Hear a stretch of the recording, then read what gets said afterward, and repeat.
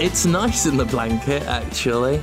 Yeah? Yeah? Cozy? Is it cozy in there? It's nice in the blanket. It's warm and soft. You're safe, protected from all of everything outside the blanket. Yeah, like I'm thinking I might not try and stop all of the reverb in the room so I can keep going in the blanket because it's warm and dark and nothing bad can come in. I mean, isn't that the dream of everyone all the time, to just be in the warm, dark, snuggly place where nothing can get to you? Yeah, like I think if this past week has taught me anything, it's that nowhere's safe.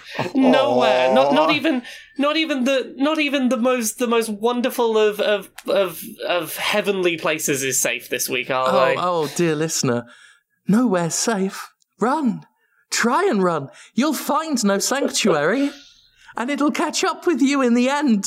All of the ghastliness. The blanket is the only sanctuary. Find a blanket and hide. But don't do what I've had to do, which is also surround it around the monitor. Oh, God, I'm staring at a computer screen. The internet is directly burning into my eyes. Twitter is unavoidable in the blanket. The internet is coming from inside your safety blanket. Oh, no. It's lit up everything in a neon glow. I'm like the monkey at the beginning of 28 Days Later, just forced to look at it. It's horrible in the blanket. There's no escape. There's no escape, listener. Anyway, howdy, partner. I'm a citizen now. That's something we didn't talk about last week. Oh, that's right. Congratulations, sir. Yeah. You're right. How does it feel to be an American that you can now vote and be as critical of America as you like without fear of getting kicked out? Now that you're here. Yeah. Now that you're officially in it. Yeah. Now that you're responsible to some extent. Now that you no longer have plausible deniability. Knee deep in the shit. Yeah, it's, it was only, really done so I could vote. That was the most important thing to me. So I'm glad it got done. Yeah. I'm glad it got done. I mean, I feel a little cheated doing it during the quarantine, the pandemic. They told us, they said there's normally 70 people in here with guest speakers who bring all your guests and your friends and all of that. And it was just 9 of us. Just 9 of us on chairs that were really far apart. We did the oath, they gave us things. And, masked guards marched us out. All right, well, here's as someone who has attended more than a few graduation ceremonies and so forth, how long did this last? Well, here's the thing. Here's where my mind is split. Because, yes, major benefit, in and out like you wouldn't believe. Went in, sat down for a minute, waited for a man in a ponytail, which I appreciated, to come in and lead the oath. Did all that, got the certificates. I was on the way home within the hour, if not 45 minutes. Oh. Brilliant. But there is one problem. Since it was a closed-off, non-socially distant, socially distant affair and everything, I did not get gold-plated like Johnny Five did at the end of Short Circuit 2. Where's my fucking short... Why aren't I in Central Park right now, covered in gold, jumping in the air saying I feel alive? Yet another betrayal in 2020. Just never stops. One of many. This year is just a big betrayal. Like, it's bad for everyone. And others have had it worse. But it gets a point where it's like, can we not all just have like this rock bottom of what's bad? And then not have other things come and kick the shit out of us. Because as far as I can tell, as bad as the year has been for everyone, on an individual level, pretty much everyone I know is also just being punched in the face by the world repeatedly. Yeah, it's a lot this year. It's a lot. It's tough. I have watched everything I like this year go up in smoke. Yeah. You know what? This is a fresh start, is the thing. After this year, we could start out not liking anything. Yeah. And then we can find all new things to like. It'll be a new 52 style reboot, which everyone would be looking forward to. This is like the burning of the Library of Alexandria, but without all of the loss. Hey, Jim, it's going to be okay, though, because 2020 has a guiding light that's going to save you and rescue you and fix the year. Don't. Deadly Premonition 2, Jim! Deadly Premonition 2! You're a monster, Laura. You are a monster. I know. We've all seen the video. Yeah, we have to get there, though. Now look. Right. I won't go through what the past couple years have been like for me. I won't even go through what 2020 has been like for me. You've all heard the complaints over the past few months. You can piece the whole sorry story together. But the past week or two have been especially hard for reasons I talked about in the Jimquisition from 2 weeks back. And, well, I guess from a week back and whatnot. But it was all going to be fine. Like, it don't matter that the move here was a disaster and I had to move to another place and the thing I moved here for went up in flames and all of that. That don't matter, because Deadly Premonition 2, the game that I proudly boasted I was responsible for, the game in which I had utmost faith for the first time since Aliens Colonial Marines. Are you glad you willed this into existence, Jim? Don't, love. That's my advice to all the kids listening. Yes, just don't have hope. Don't have hope. Right? If you're kids, you shouldn't be listening. But if you are, it would be a dereliction of my duty as a role model to people around the world if I did not give you that one piece of advice that you could take with you through life. Don't love a thing. Because it will only start doing impressions of witch doctors. I mean, that's the thing. When they said New Orleans, I was like, okay, there's a lot of potential there. But there's a lot of ways that goes very wrong, especially when trying to view it from an outsider culture. Conrad, are you sure? It's a risk. You're making a bold claim. You're making it sound as if Area 65 tackling New Orleans is something of a minefield. It is a little bit of a minefield. Yes, there are challenges there, and it can be done right. Are they challenges? If you walk to the obstacle course and then just throw a Molotov cocktail at it. Just set it ablaze. Yeah. Well, I think that ups the stakes. Jesus Christ. I mean, I'm talking with somewhat of a lighthearted tone because it's the only way I can process the past. Yeah. The emotional roller coaster of playing this amidst all of the other shit and how this was going to cheer me up at first. And it did for a moment. I mean, he goes into a cold storage meat locker and describes the hanging corpses as meat entertainment. The reason he's in New Orleans is because he watched the movie Cat People and he thought it was so realistic he had to go and see where it was filmed. That's why the plot happens. That's great. Yeah, that is great. That sounds wonderful. Yeah, there's so much in here. Like, when I first started playing it, I'm like, okay, he knows what he's doing. Yeah, which by the end you hope you were wrong about? Well, I mean, I did turn to Justin earlier and just said, what if this isn't an accident? Oh no. But like, here's the thing. I've seen the footage, I've seen the terrible frame rate that goes on in the open world. I mean, here's the thing, right? Yeah. We've talked about York does accents, right? Yeah. I know we're going to talk about the trans issues. Which, fucking God. But I do want to point out, like, all of this is on top of the fact that it is broken and not in a way you think is good. This is something that's going to be really difficult to describe because I talk about the frame rate being dodgy and I've already seen it. People are like, well, that just sounds like Deadly Premonition.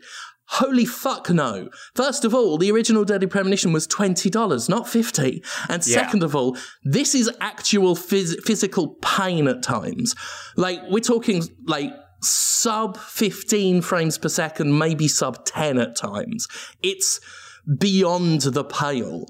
So, you know, this game has something for everyone. If you want to be upset, right? Even if you love racism and transphobia, right? Even if you're J.K. Rowling, you still won't get past the frame rate. Well, here's the thing. Having watched it, like, I think if the frame rate was the only problem with this, I could probably put up with it. I'd go, yeah, I could probably tolerate that. That's an unforgivable frame rate, but, like, I'm willing to put up with that in order to get meat entertainment. That sounds great. I was soldiering through it for the nuggets of gold. Yeah, I can, like, I'm not the sort of person who generally gets too concerned or up in arms about frame rate. That is fucking horrendous. Like, it's really bad. Like, I've even seen some people like that, oh, you're getting too hung up on frame rate. It's like, I forgive a lot. Mm-hmm. I had good things to say about The Sinking City. I forgive a lot, but that is... No. It's not like you're being one of those people that's like, this game isn't locked 60 frames a second, it's unplayable, I won't play a 30 frames a second game. It's like... Even if I suffered through and tolerated it, it would still have to dominate my video coverage because it's most of my video coverage. Mm-hmm. Yeah. Mm-hmm. You can't get past it.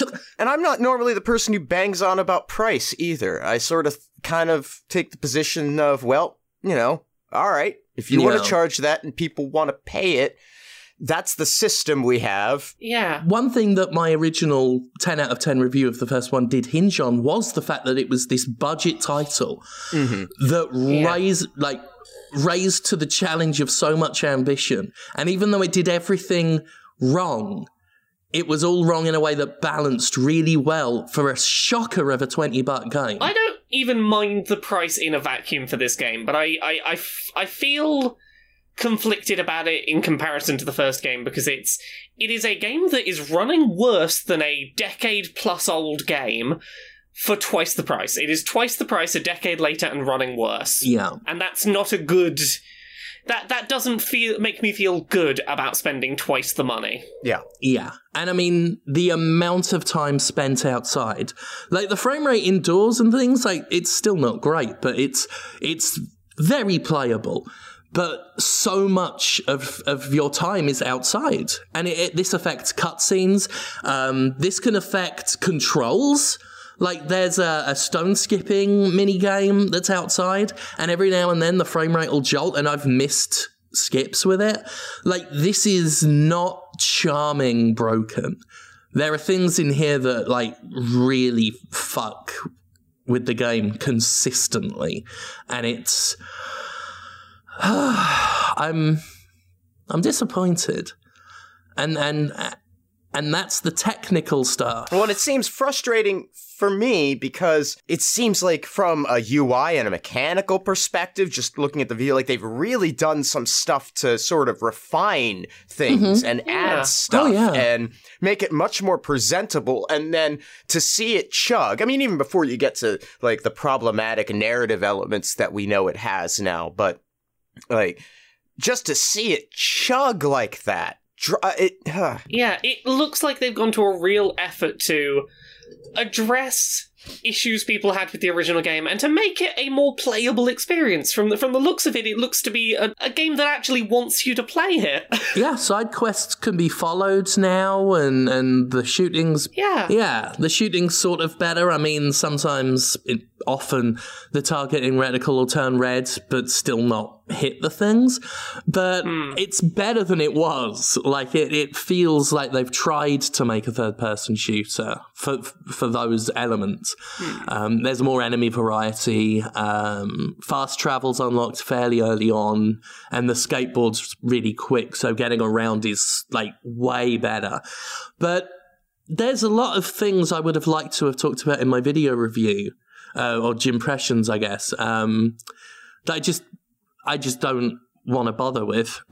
I don't want to bother with, and I can't get to them because there's so much else to wade through.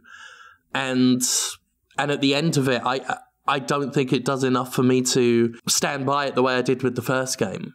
In fact, I once you add on the narrative issues, I just lost the urge to keep playing it. That's a real shame. Yeah, I'm gutted. Yeah, like I'm planning to play through it over the coming weekend because it's a game that has trans content in it. I will be expected to have an opinion on it, but yeah, I'm not as excited as I had hoped. Yeah, I tried to warn people in my video. I don't know what this game is aiming for because, you know, I'm on the edge of my seat throughout this whole game as it dabbles in content that is, you know, just fucking a minefield, and it is not taking much care with any of it. And at first, like, York goes on this, you know, a little awkward but cute little rant about against transphobia, against the way a character in the game has been treated. And there's even a conversation you can have with the girl Patty that follows you around, where York talks about respecting pronouns and stuff like that. So I'm like, okay, yeah. So long as, you know, we keep it at this level. Oh, wait, no, it's carrying on. Oh, there we go. York's dead named her. And then from then on, it's a whirlwind of dead naming and shocking treatment and just all sorts of awkwardness. And I believe I saw somewhere, and correct me if I'm wrong on this, because obviously I've not experienced it myself yet, but apparently the reasoning given for dead naming the character by York is basically amounts to, well, we're trying to solve a mystery. It's easier and less confusing if we don't worry about, you know, multiple names. We'll just use their dead name. It's not at all addressed that way. Okay. Oh, yeah, because everything about the storytelling of Deadly Premonition lends itself to fucking clarity. I mean, yeah, God, it's. Sorry. There's no reason for it. He's not the only one that you know starts throwing the name around. The other protagonist at one point misgenders. There's no backing up for it. And I don't know why it's there and why it doesn't stop. Like, that's one of the issues with this game is the accents and the other questionable content, the trans, you know, just the straight up transphobia that's present in the game. Yeah. It doesn't stop. You're just like, there are several points this game could get off of this train it's on, and each stop is a little less good. But at one point, like, it's just, you have to admit at one point while playing it, like, there's no coming back from this now. It's relentless at times. It's really disappointing because I had some real hope. And, like, I'm going to talk spoilery here, because, like, we talked about J.J. McField, The Missing, The Island of Memories. We talked about that, like, long enough ago on this podcast that I think we can probably talk in spoiler terms about it now pretty safely. Yeah, that is a game that Swery released, and it's probably, like, the most easily recommendable of his games, with the least caveats. It's quite a heavy game in places, but it is a game about a trans character finding the will to push on and keep going after attempting suicide, and ultimately it's this story of hope and of, like, I'm not going to let my life stop here, I'm going to keep going and everything's going to be okay. And this trans woman character is never dead named, is never misgendered, gets to have a positive, happy, romantic ending at the end of the game. And I had hope. Yeah. Because, like, Swery has had problems with representation of not necessarily trans people, but villainous men in dresses as a thing in the past. Like, if we look at the original Deadly Premonition, Thomas as a character, not strictly a trans woman or anything, but that is an effeminate man who wears a dress and dresses up as his sister to murder women. He is a danger to women, and he only is seen wearing the dress when he's off to go do some woman murdering. And Thomas is painted as a sympathetic character in a lot of ways. It's not that it is cruel, you know, or not even, I don't know, villainous isn't even a word I would necessarily apply in this context, but I don't know if villainous is the right word, but, like, regardless, it is okay. The first person we find out, oh, you've been doing some of the killing is, here is effeminate man in dress. Right. And it's still a problem. Yeah, it's iffy and it's complicated, and I've given that a lot of leeway since playing The Missing, because I've looked at it sort of through this lens of, look, it looks like Swery went out of his way to learn to better represent, gender non-conforming or trans people. He went and sought out trans consultants for the missing, and I was like, okay, maybe he has learned. I'm willing to put up with some iffiness in the first Deadly Premonition with that context, and this just kind of seems like it's maybe throwing that in the trash. Well, I mean, as I look back on it from what I've played, the original pro-trans speech that York has, which is then followed with, someone's gender and background and everything has no bearing on whether they've done good or bad and all of this. And it feels like the game is giving itself permission from that point on to then do whatever the fuck it likes. Yeah. And the result is something that, people are gonna... It needs... very much like the trans stuff in The Last of Us Part 2, although I think in Deadly Premonition it's on a far worse scale. It's something that reviews and criticism need to bring up. Like, people who are interested in this game are best served knowing going in what to expect. Yeah. I don't know. You would have a difficult time, I think, finding a bigger fan of the original Deadly Premonition than me. I think all three of us very much like it. Like, we were very excited to do a spoiler thing at some point about the sequel, I might not play it now. or I wouldn't blame you. Or may very well just wait until I could get it on sale and see for myself how it went, cuz I don't know if I can handle that level of disappointment right in front of my face right now. And you can't let me spoil it for you. You can't handle how disappointing it is. Mm-hmm. I can't. It's a fucking shame. Yeah. Yeah. Well, that's got time this weekend now. I got my weekends opened up. I got things I can do. I've been so sad about it. I didn't even use the great joke I was going to use in my video of it. I was going to say, is this game's frame rate a popular form of Elizabethan neckwear because it's rough? And it was the best joke I've ever come up with. and I didn't use it. That's how sad I'm very sad. I'm very sad, and I want sweets and presents. Yeah. The only other thing I keep mulling over about, the conversations we've had before this show about some of that content, and we've not said everything about that trans stuff on this episode, but some of it defies description, honestly. Yeah, I will say this and try and stay lightly spoilery off what you've said privately, but it sure seems like that conversation of good or evil is irrespective of identity in regards to the trans conversation.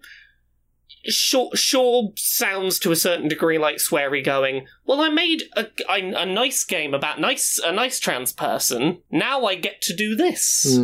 I did that. Now I get to do this. There's just, I mean.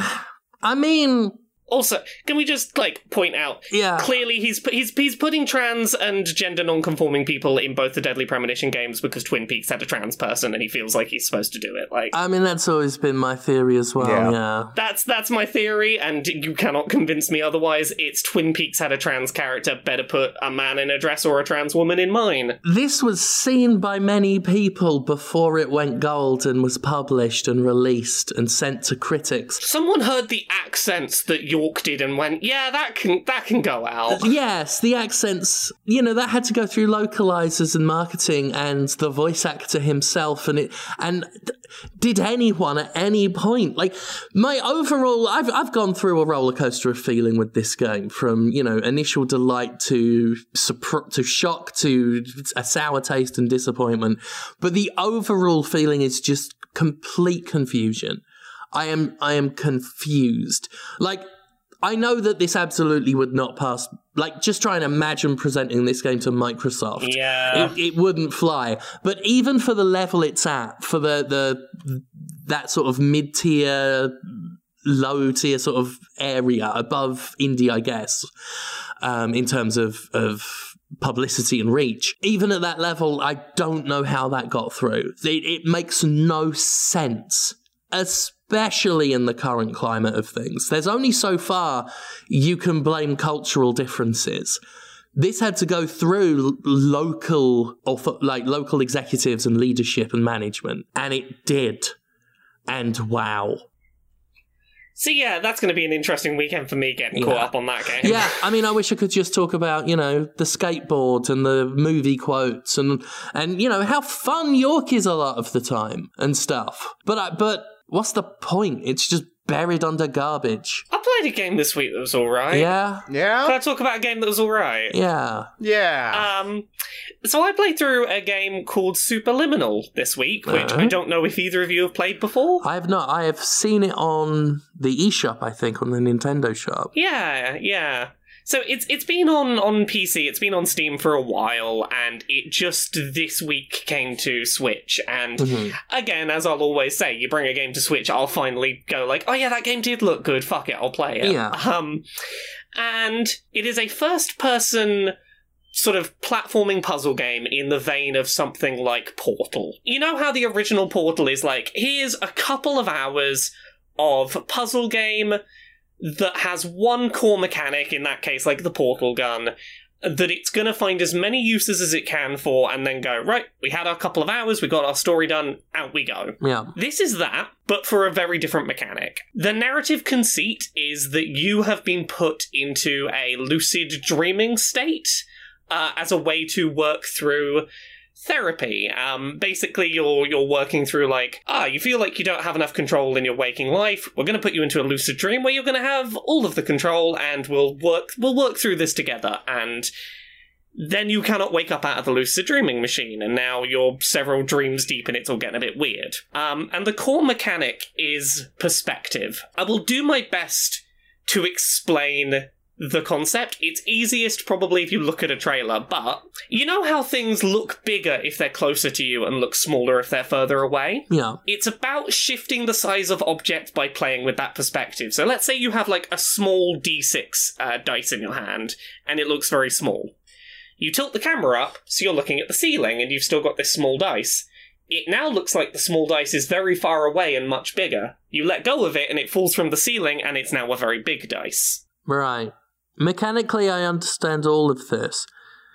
Trying to imagine it in my head makes, like, my skull bleed. It is something that is much easier to get your head around as soon as you start getting your hands on it. Like, yeah, I'm gonna need to have a look it up. Within seconds, it's like, this thing is blocking my way, I will grab it and look down at the floor, and now it's much smaller as a result of the shift of perspective. And, there are other things it does throughout the game. It plays a bit with non-Euclidean geometry, which is, for anyone who doesn't know, when things don't make physical sense. Like, you'll go through a doorway, make 5 right turns, and come out where you entered, even though that doesn't make sense. Like, spaces will act in unusual ways. There are environments that will loop within themselves in interesting ways. But it's basically exploring this very dream-esque environment with the mechanic of seeing things from the right angle so that they exist how you need them to. Sometimes you'll need to see things from certain angles so that painted things on the wall are now physical objects because you viewed them from the right perspective. As I said, it's a couple of hours long, and it is exactly as long as it needs to be, I think. It doesn't overstay its welcome. Most of the puzzles I was able to get without too much difficulty. There was one puzzle that, took me a while, longer than I would like to admit, but by the time I worked it out, I was like, oh, I 100% understand how this was solved. I was just missing the thing.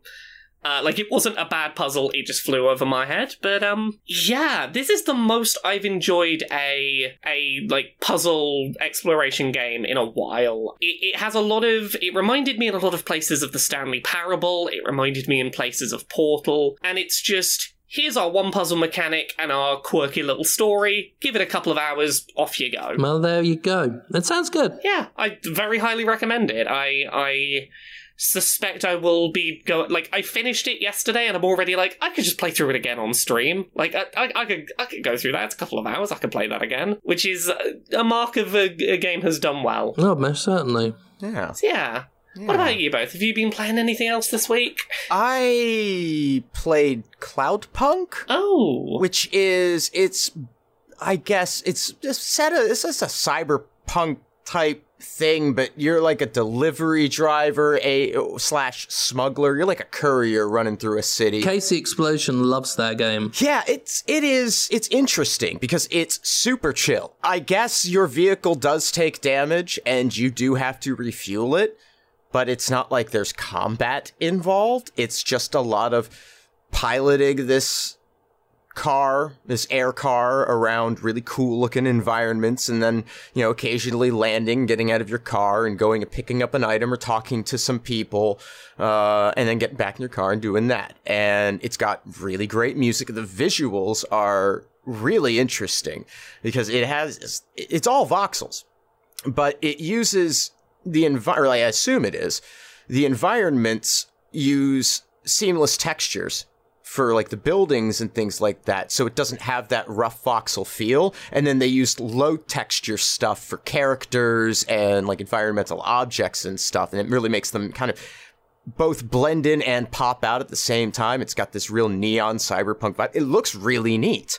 It's a little strange at first, like when you really start to get in and look at those characters and you see that discrepancy, but when you're flying around, it's like really neat. It's really well written. There's a lot of depth built into the world. There's stuff everywhere that seems largely incidental that you could just go talk to people hanging out, and they are characters with names and something about them, and there's a sense that there's more there. Whether or not there is, hard to say. I played a while, but I didn't get too far into it. But there's a sort of evolving narrative, around like the worst day of this delivery service's existence kind of thing happening, and you being there in the midst of it. And it's, it's really interesting. It's very casual, relaxing, no stress, just enjoyable. Liked it a lot.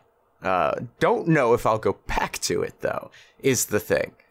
Like, it didn't hook me in any sense that it's like, oh, I really got to find out what happens. And like a lot of there's getting in and out of the car and running around and doing stuff already feels a little tedious to me. Right. So I don't know if I'll go back to it. But if you do want something that is like no combat, seemingly, no threats, just a thing that you can roll around in and experience for a while and get what seems to be a pretty cool story so far that is well written. You could do worse. Oh, wow. Yeah. And I played something else. I played Rad. Oh, Rad. Yeah, that Double Fine developed. It was probably one of their like. Oh, is that the one where you mutate as you play through it? Yes, I played that a little bit last year. Yeah. Yeah. It was in the Steam sale, and I was like, yeah, there is yet to be a Double Fine game that I don't appreciate on some level. Yeah. Like, I don't necessarily love them all. They're not all things I'll play, but there's always something really creative in there that I can appreciate.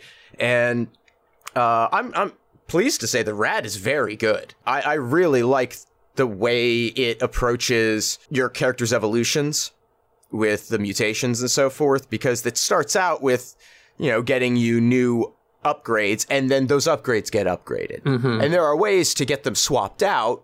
You get opportunities to do that, but they build upon it in a satisfying way instead of repeatedly making you choose between having one ability or the other. I like that. The other thing I really love is that it has just a smart execution on helping to manage backtracking, because you wind up in a lot of these third-person roguelike games going and finding the dead end and then having to march back to, find another path and so forth. And that can really wear you down. And in Rad, your character, as long as they aren't like near death and bleeding out, they leave behind a trail of like wild fertility, just growth of flowers. Yeah. Which, as long as you're moving on that, you get a speed boost. So that turnaround goes twice as fast because you're getting that speed boost running the whole way back. If you're smart and not obsessive compulsive like I am, and decides you need to fill in all of the areas that don't have the green. And even then you get something satisfying out of it too. So, it's a win-win. Yeah. It's got great music again. There's a track in there that I don't know who owns Duran Duran's recordings, but there is probably a case that they're real close to ripping off Rio in there. But that's fine because Rio's fucking great. Good tunes in there. It has this voice. It has that voice thing that kicks in, that super 80s voice whenever you pick something up at random. You pick up a key and the keys are all old 5.25-inch floppy disks and it's floppy. And I'm like, yes, give me more of that. It's all neon, and if I have one real complaint about it is that it chugs. Holy cow. Like, my PC is not the greatest. It's pretty old by now. I can run most games of this nature, like what I expect from this kind of production, on high settings, and it's not a problem. I have to run this. I can't stream this on moderate settings. And I have to be in full screen. So it really works some hardware, but it's a lot of fun. Nice. It's a lot of fun to play, yeah. And the mutations are cool. I like throwing exploding skulls. I mean, that's never not fun. Right? Your head turns into an exploding skull, and you can throw it, and that can become your ranged weapon. It's very good. It's like Decapitac. Yes. With Chuck D. Head. Chuck D. Head. He chucked that head. What about you, Jim? You been playing anything else this week? Yeah, I played a game. What you play? It's called Membrane, right? Yeah. Mm-hmm. It cost me 10 cents. Okay. Is this that big indie sale that happened? Oh, no. No. It was 10 cents, though, right? And get this, there's a twist in the tale. That is with tax added on. It was actually 9 cents. Oh. What? Huh? Did you get your 9/10 cents worth? Right. Laura, ask me if the game's good or bad. Is it good or bad? Don't matter, it was 9 cents. Conrad, ask me how the game plays. Conrad apparently refuses to be part of this. Does he think this is funny? 'Cause it's not. Oh, I'm sorry. I really had to empty my bladder, so I slipped out and I missed the whole... I didn't realize I was going to be necessary for the bit. We threw it over to you, and then we thought we were getting like a deliberate silence. We weren't sure if we were in the bit or not. Oh, yeah, no, that's all I played this week, I think. Oh, is it? Yeah, that's it. Okay. Yeah. Well, Jim played something. We'll go back to that. No, Jim. No. Don't matter now, does it? Don't matter now, does it? Hey, Jim, it does matter. I want to know about whether this 9-cent game was good. Right, here's the thing. It don't matter. It was 9 cents. Well, here's the thing. I would argue it does matter because my time still has some value, and if I'm... Like, I still want to know if a free game is actually good or not. Actually, I've made the argument. I am, of course, being fairly facetious. You're being a facetious lad.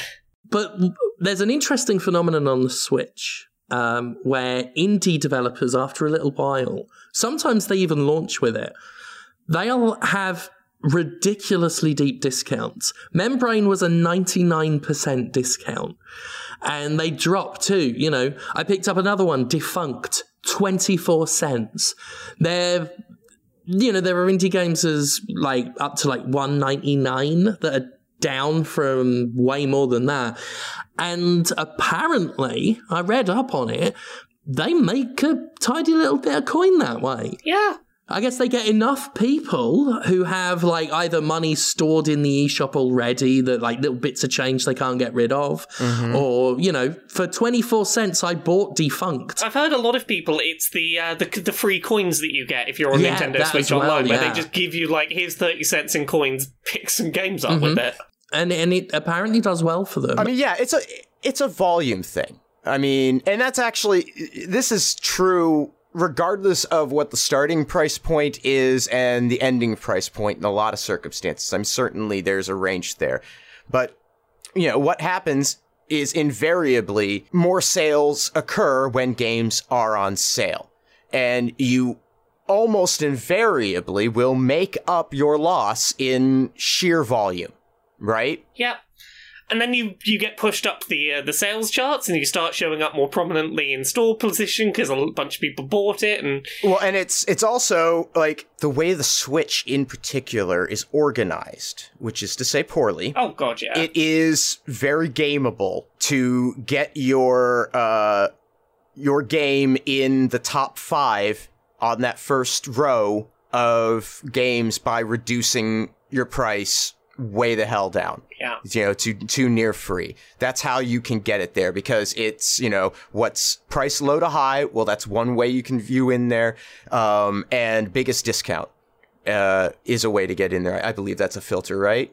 Or something like that. Yeah. So that's how, and then, you sell a ton of them, and then you wind up, most recent sales for the week, and you get in there. And people will, you're right, because it doesn't matter if it's 9 cents. People will just pay the 9 cents. But if, say, 100,000 people pay 9 cents, yeah, now you're starting to talk about a little bit of money. The only major drawback is a lot of indies do it, and yes, the storefront is designed like shit, and when you buy something, you don't retain your place when you're scrolling down all these deals. And I've got to scroll all the way back down if I buy something. It doesn't aid impulse buying, and it really should, because I think they'd make even more money. Yes. Because here's the thing. Here's the really crucial point of this.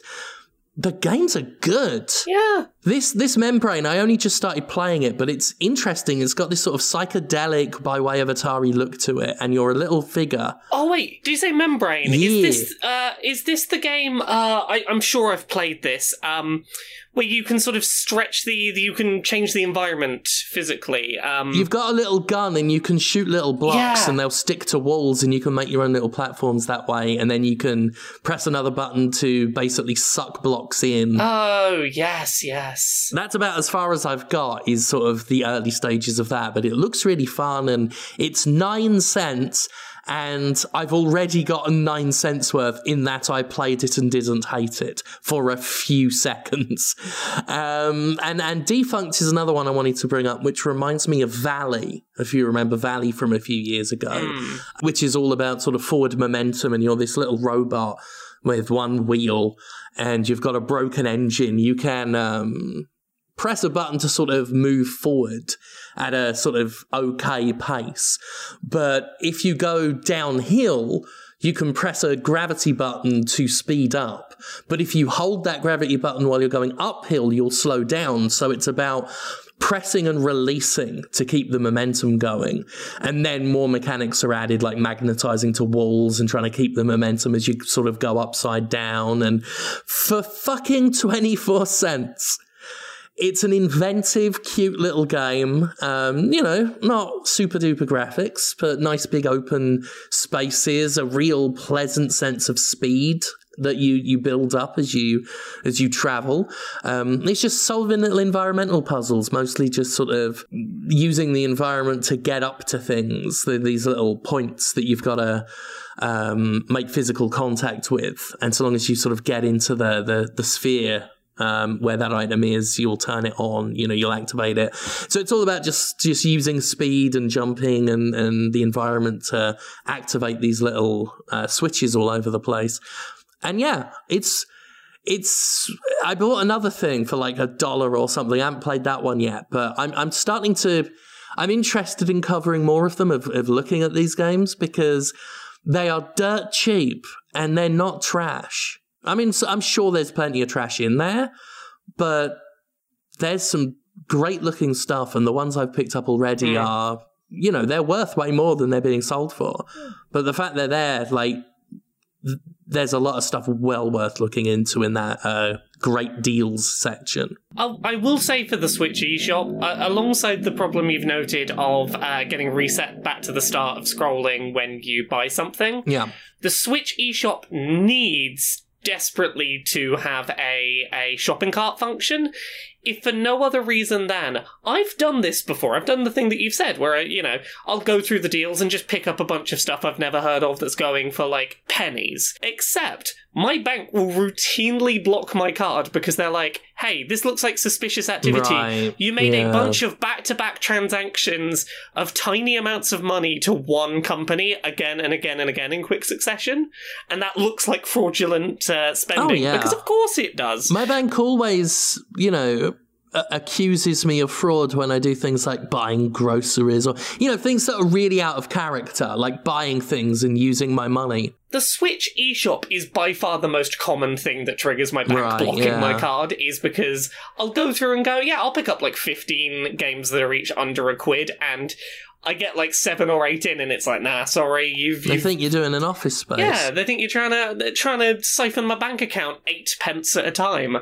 Oh dear, I'm taking this blanket off. That's enough podcast with the blanket on. You lasted 47 minutes under the blanket. That's pretty good going. Yeah, that's a good run. It's honestly the back more than anything else, because I then have to sort of bend over and stuff, and it's not good for an already fucked back. So that's it. You've had your 47 minutes. 47 minutes of borderline acceptable quality audio. There's a couple of things this week that weren't games we've played. This one is just heads up, because free games is always nice. Ubisoft's got their Not an E3 press conference thing coming up on Sunday. Have they? They're a shit company. Don't forget that they're a shit company, and they've done terrible, horrible things. And they've not done anything really to address those terrible, horrible things that have been done, allowing those terrible, horrible things to perpetuate, so... Indeed. Well, hang on. Idrimo said the word investigation. So... He did say that word. He, who I'm sure, has never heard anything in his 33 years there, just as shocked as everyone else. Sorry, tell us about this great live stream they're having. It's unimportant. I was going to say, Watch Dogs 2 is an alright game. If you want to get that game but don't want to give Ubisoft any of your money, tune in during that E3 thing on Uplay and you can download it for free. So there's a way to get one of their games without having to pay money into a terrible company. I will point out, however, that by participating in this process, you're increasing their ability to state X number of copies sold towards investors, thereby potentially increasing the value of their stock. So, I'm just saying you are still helping them. You are, but equally, if that's a game that you are going to at some point purchase, have it for free and don't give them the money. Sure. Don't physically give them money for that. I just think it's rich. That's the thing. That Ubisoft is giving us Watch Dogs when they're the ones that need them. Hey-oh! Oh! There's a bunch of footage of that new Assassin's Creed game that leaked online. It's not particularly interesting. It looks a lot like The Witcher 3, but Assassin's Creed. By the way, listener, this is how it's going to be from now on. Yeah.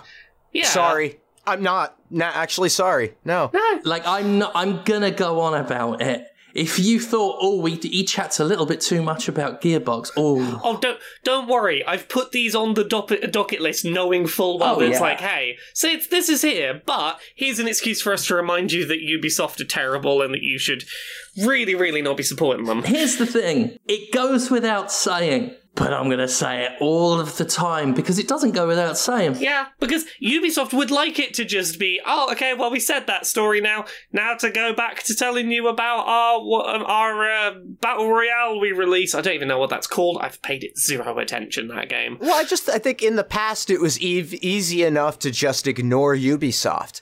But now, anytime they want to say anything, they're just going to remind me of what a terrible fucking company they are. And that's the only thing I'm going to think about. So I'm going to have to say something about that. Yeah. Every single time they do anything. Mm-hmm. I think we would be remiss if we didn't remind you every single time. So yeah, video game, but also... I don't know how I'm covering Assassin's Creed Valhalla later this year. All I know is I will, and it's going to be unique. Because don't get the wrong idea. Because we recognize how stale this can be. And we will work very hard to find creative ways to express what a terrible fucking company Ubisoft is. Yeah. Oh, I hope you're ready for that Ubisoft thing on Sunday, though, because, like, you know how this last month has been a lot of discussion about, hey, let's not glorify cops as a thing. Well, we got some leaks about the Watch Dogs Legion, that game where you can body hop between all the people, and the first thing that leaked was, hey, you can be a cop, and here's all the cool superpowers you get for playing as a cop, and that's probably going to be a part of their E3 thing on Sunday, is, hey, look how fun it is to be a cop. You can be corrupt and get your friends out of jail. Oh, isn't that fun? It's a shame that the people working at Ubisoft haven't had more negative experiences with the law, isn't it? Oh. A real shame. It's a shame they haven't had more experience with crisis management. Jesus Christ, what's wrong with them? Yeah. So that's going to be fun when they go up on a big stage and start going, hey, look at all the cool powers you get for being a cop. Well, I hear they might be firing a bunch of PR people, so good time for that. Yeah.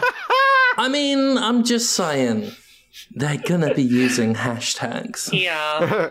And I wouldn't normally advocate for that, but when you've been, covering for abuse at seemingly every level, I don't feel like abusing a hashtag is really all that important. I'm just saying they'll be using them. Yeah. And we know from past E3 shows, they always want something they do to go viral. Yeah. We could make everything they do go viral. I mean, it'd be nice. We could try our best. It would be nice if every time something they do comes with a reminder. And, I hope we see it happen more among media. More than it's happening now. Which is to say... Sometimes. Not totally never. I've been keeping an eye. Sometimes. See, I mean, all I'll say is this, especially based on some reviews I've been reading today. All I'll say is, IGN could review Birth of a Nation and only talk about the cinematography.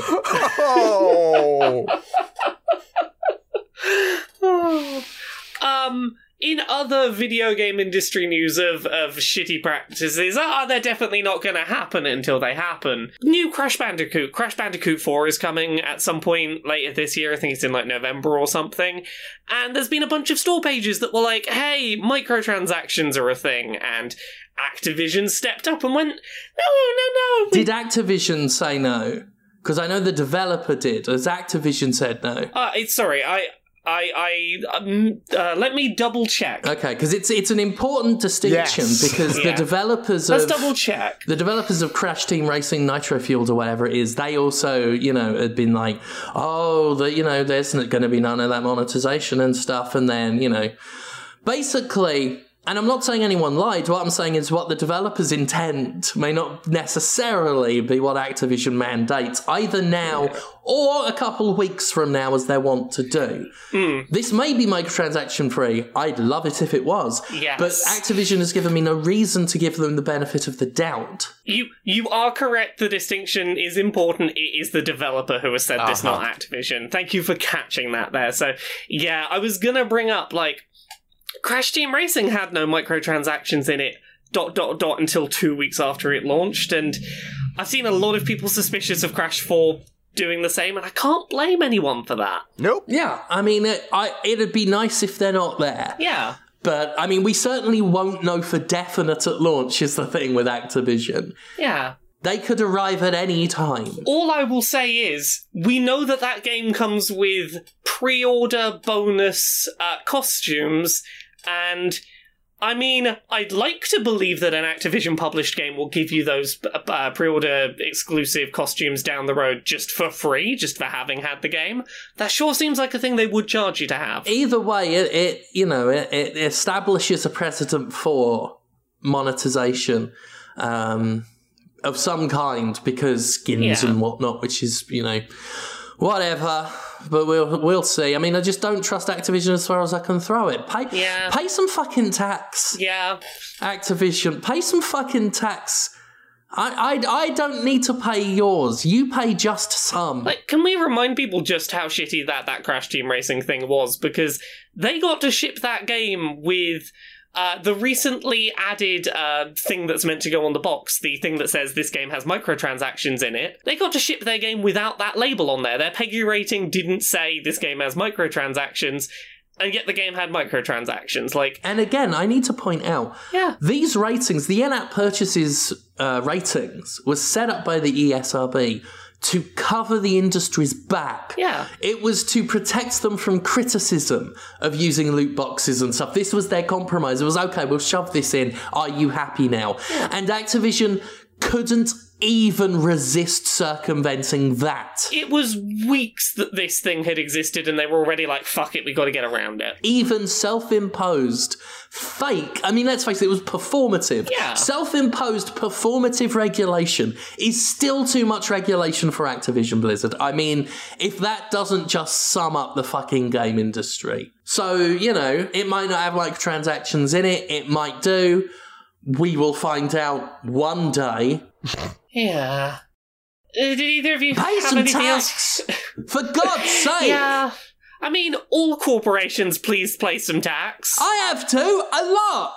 Fucking hell. It would be real nice if corporations had to pay tax. Getting fucking bailouts because of COVID. Save up! If you don't have enough in savings, that's your problem, corporation. The thing is, they do. Bobby fucking Kotick. Sometimes I just say his name. Sometimes I say his name and rue him. I like to get a good rue in now and then. I tell you what, I got nothing to do for an hour. I think I'll sit down and have a bloody good rue. Right, have either of you got anything else you wanted to throw in this week, or is that us done I've for said the week? My piece. Yeah. You said your piece, Conrad? Yeah. Have you said your piece? I got no other pieces. Has he gone for another piss, has he? He does not want to be on this episode. He just goes off. I muted the Skype. I actually said something. It's on the recording. Yeah. No, I got nothing. I got no more pieces to give. Well, in that case, I think we've given all our pieces. Yeah.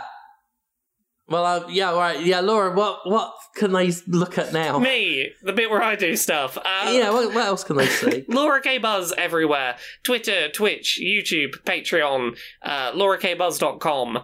Every Friday, I do an episode of Accessibility on YouTube, where I talk about accessibility and representation in the games industry. The episode that is going up this week is about Ring Fit Adventure and its various ways that it allows people with disabilities to play its exercise video game. Here's a spoiler, next week I'm probably going to be talking about Deadly Premonition 2 and trans stuff.